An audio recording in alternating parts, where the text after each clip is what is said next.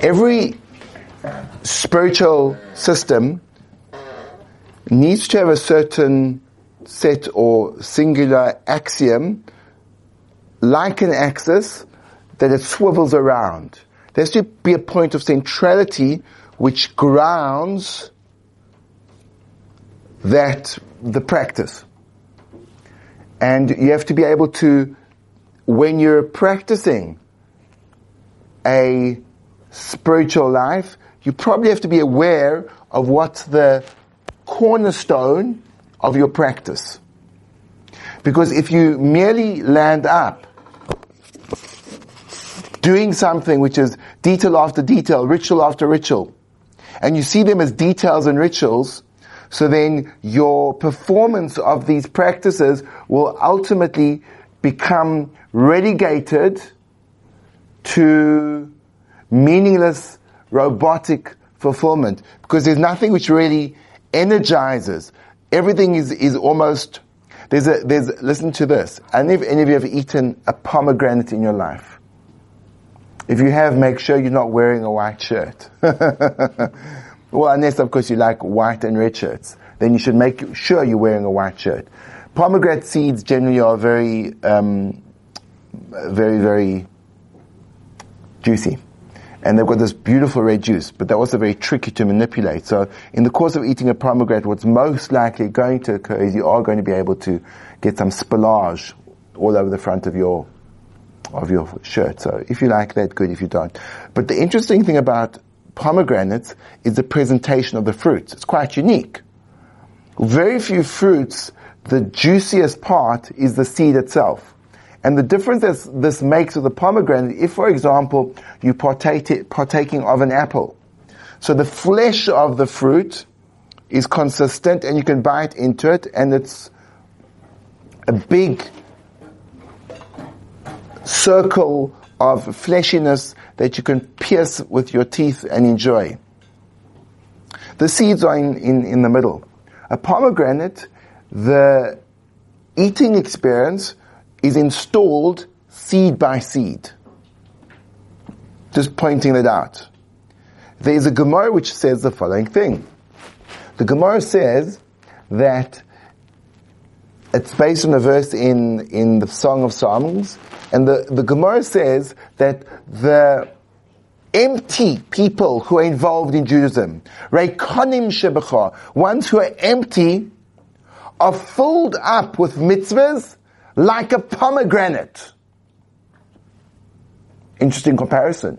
Why like a pomegranate? And why are they called empty if they're full with mitzvahs? And mitzvahs are those channels of spiritual connection, and they are so full. So you could say they've got lots of them. Just like pomegranate has got lots of seeds. So people who are empty have got lots of mitzvahs, and it's saying even the empty ones are full. But that, I believe, is rather a stretch. And what would the meaning be that if they're full, so then why are they being called empty? So here's a new understanding for us, which I learned.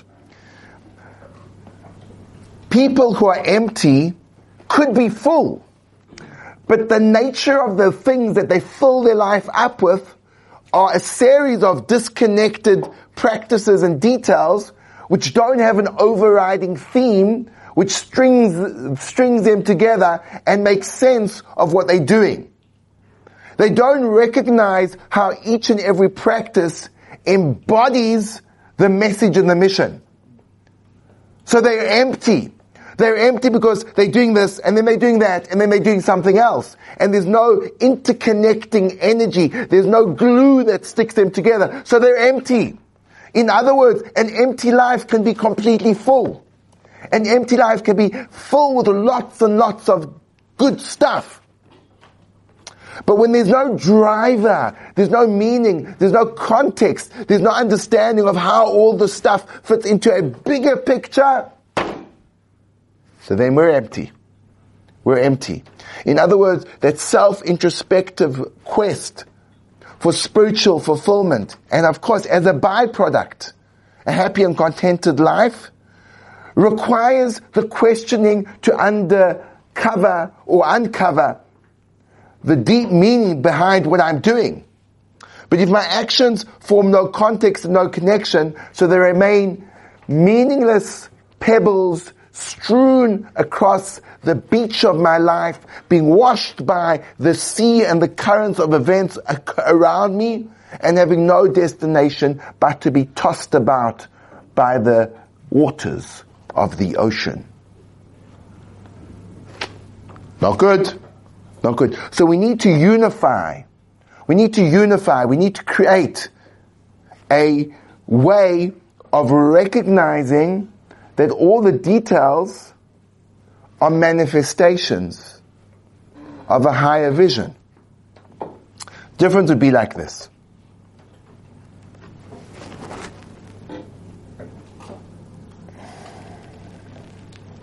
Give you an example from the world of marketing. In marketing, what I would like to do if I want to sell my product is I don't want to sell a product, because products have an expiry date and I want to sell an idea, and the product becomes a manifestation of that idea. So think about, you can pick your own particular favorite commercial, but the commercial will always try to not sell you the item, but the sense above the item. So I think one of the most powerful advertising campaigns consistently throughout for decades and decades has been Coca-Cola. Coke's advertising is I would venture to say unparalleled. And the things that Coke say have actually got nothing to do with a carbonated combination of water and food coloring. If they would have advertised it as, drink this combination of black food coloring with sugar and caffeine, not so much buy-in. But when you say something like, Coke adds life, so then you're telling me, you want to make your life richer, more vital, Coke will do it for you. Coke's not a detail. Coke's a manifestation of a life which has got more to it. What does Coke is real mean? It means that, if you want to touch something which is a real experience, touch Coke. It's never about Coke. Coke's the handle to get a deep experience. Now we can argue if that's true or not. And I'm not referring to Coke, I'm referring to Coke.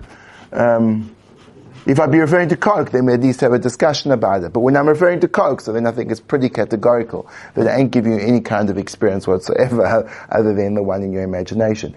But of course, that could be the other, I don't know. Are you following me? Are you following me? So in other words, we have to string it all together.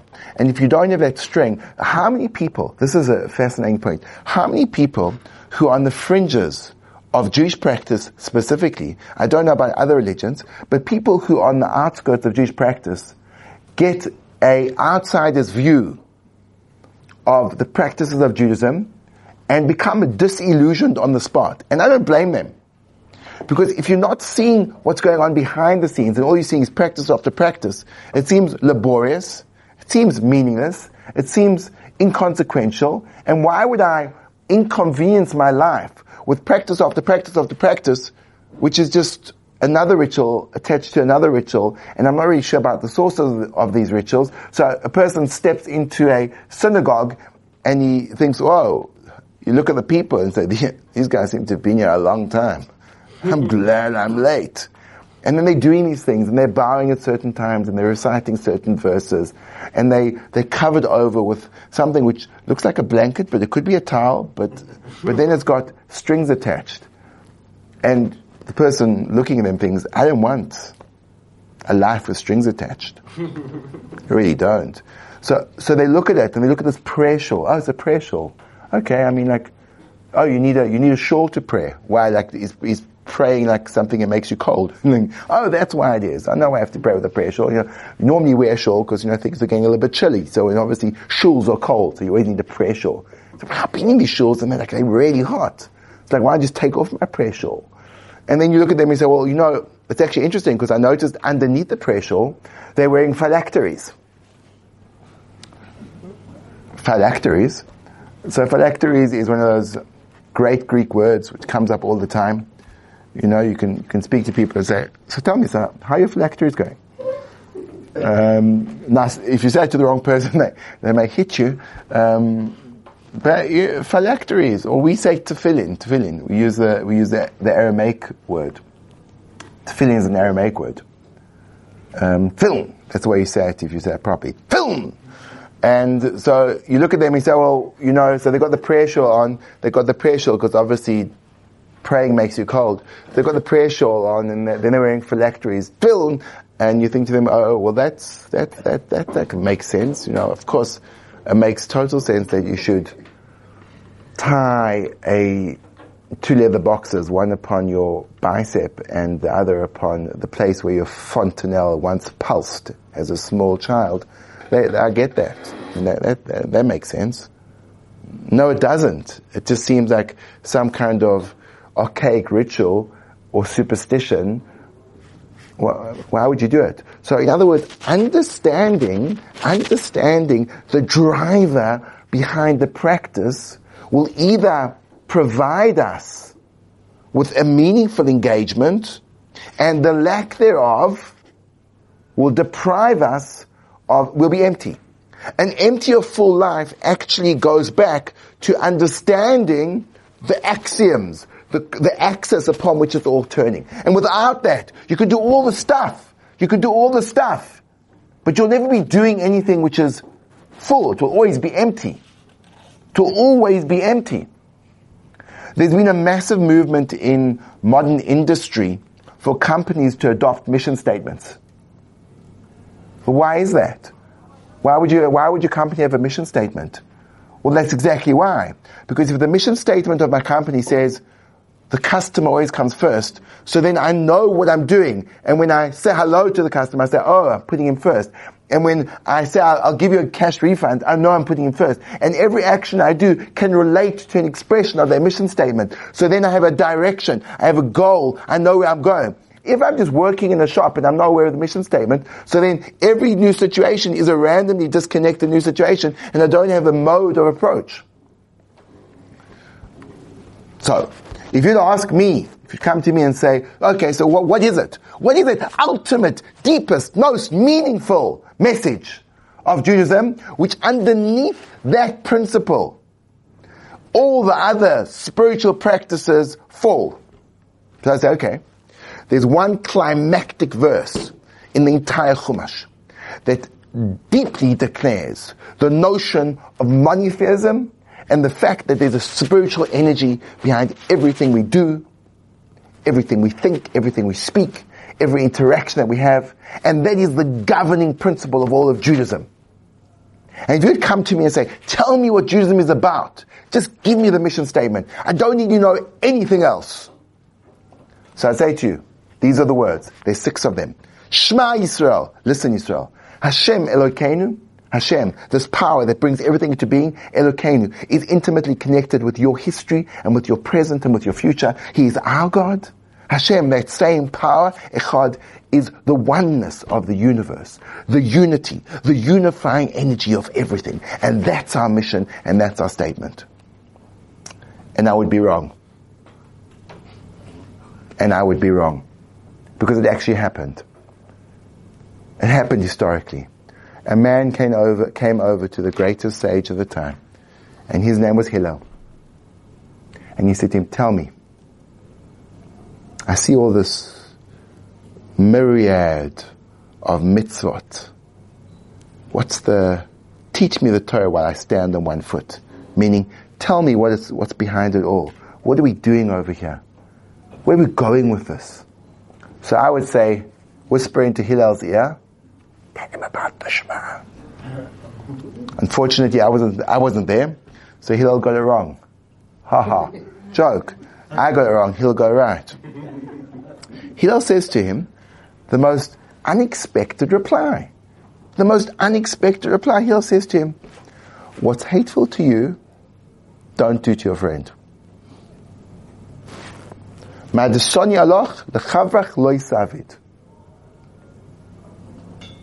don't know how that helped you, because I said in Aramaic. It makes me feel better. I just said that in Aramaic. I'm wise. What's hateful to you, don't do to other people. That's the thing that we're doing with every one of our spiritual practices. When we put in on the talis, and we put in our film, and when we shackle back and forth, and when we Shabbat, and it's all because what's hateful to you, don't do to others. Which seemingly is the opposite of v'ahavta l'orecha kamocha. You should love your fellow as you love yourself. Really? That's the underlying principle? That's extremely, extremely surprising. I would say Shema Yisrael, Hashem Elokeinu Hashem Echad. Shema is the big thing. V'ahavta l'orecha kamocha. It doesn't make sense that is the underlying, no? It doesn't make sense. That doesn't make sense. It doesn't make sense to me. And that's already, really bewildering. So I think we need to understand that.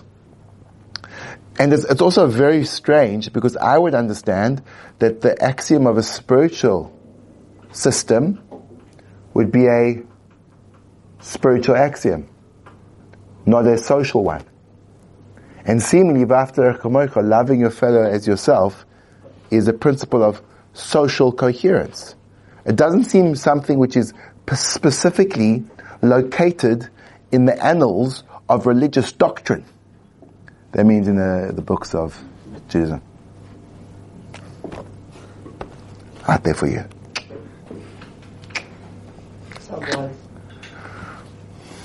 You with me? Like, if you want to tell me about a spiritual system, tell me about how to be closer to the Creator, the unifying force. But don't say to me, oh, this is how you embody the ultimate spirituality. When someone walks into the room, you say, hey, would you like a glass of water? Can I get you a seat? That's the ultimate description of spirituality. And that explains to me when I'm putting on tefillin, and when I'm putting on my talis, and when I'm keeping Shabbat, explains to me what I'm doing. That's my driver, that's my vision. Makes no sense. You get it? You get how it makes no sense? So were you to be awake and alive and engaged now, would you get it? If you could somehow, with your body language, convey a sense of, I got that, would you be able to do that? Are you with me? This is bewildering. So I want to give you an answer to this question, which will absolutely transform your. Look at that happening in real time. Spiritual generation. So I want to give you an answer which will completely and totally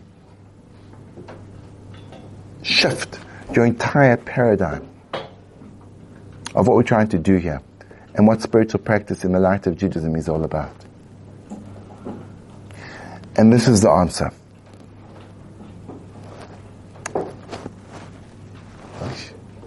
So we don't have time for the answer today. So maybe think about it, and maybe by tomorrow we should be able to, maybe not. But that's a powerful question. That's a very powerful question. I like that question. That's the kind of question which I think is worth nurturing, watering, sustaining. I want to thank you all for your, what I'd say, fairly decent attention, being complimentary, and if you do want to come back tomorrow, you can. Happens at the same time, same place. And otherwise you could kind of just go on not understanding what you're doing and living with the unanswered question and just being okay with that. Finding, that your spiritual practice is a sense of misaligned, random, erratic practices. That's also okay. That's okay. Bye.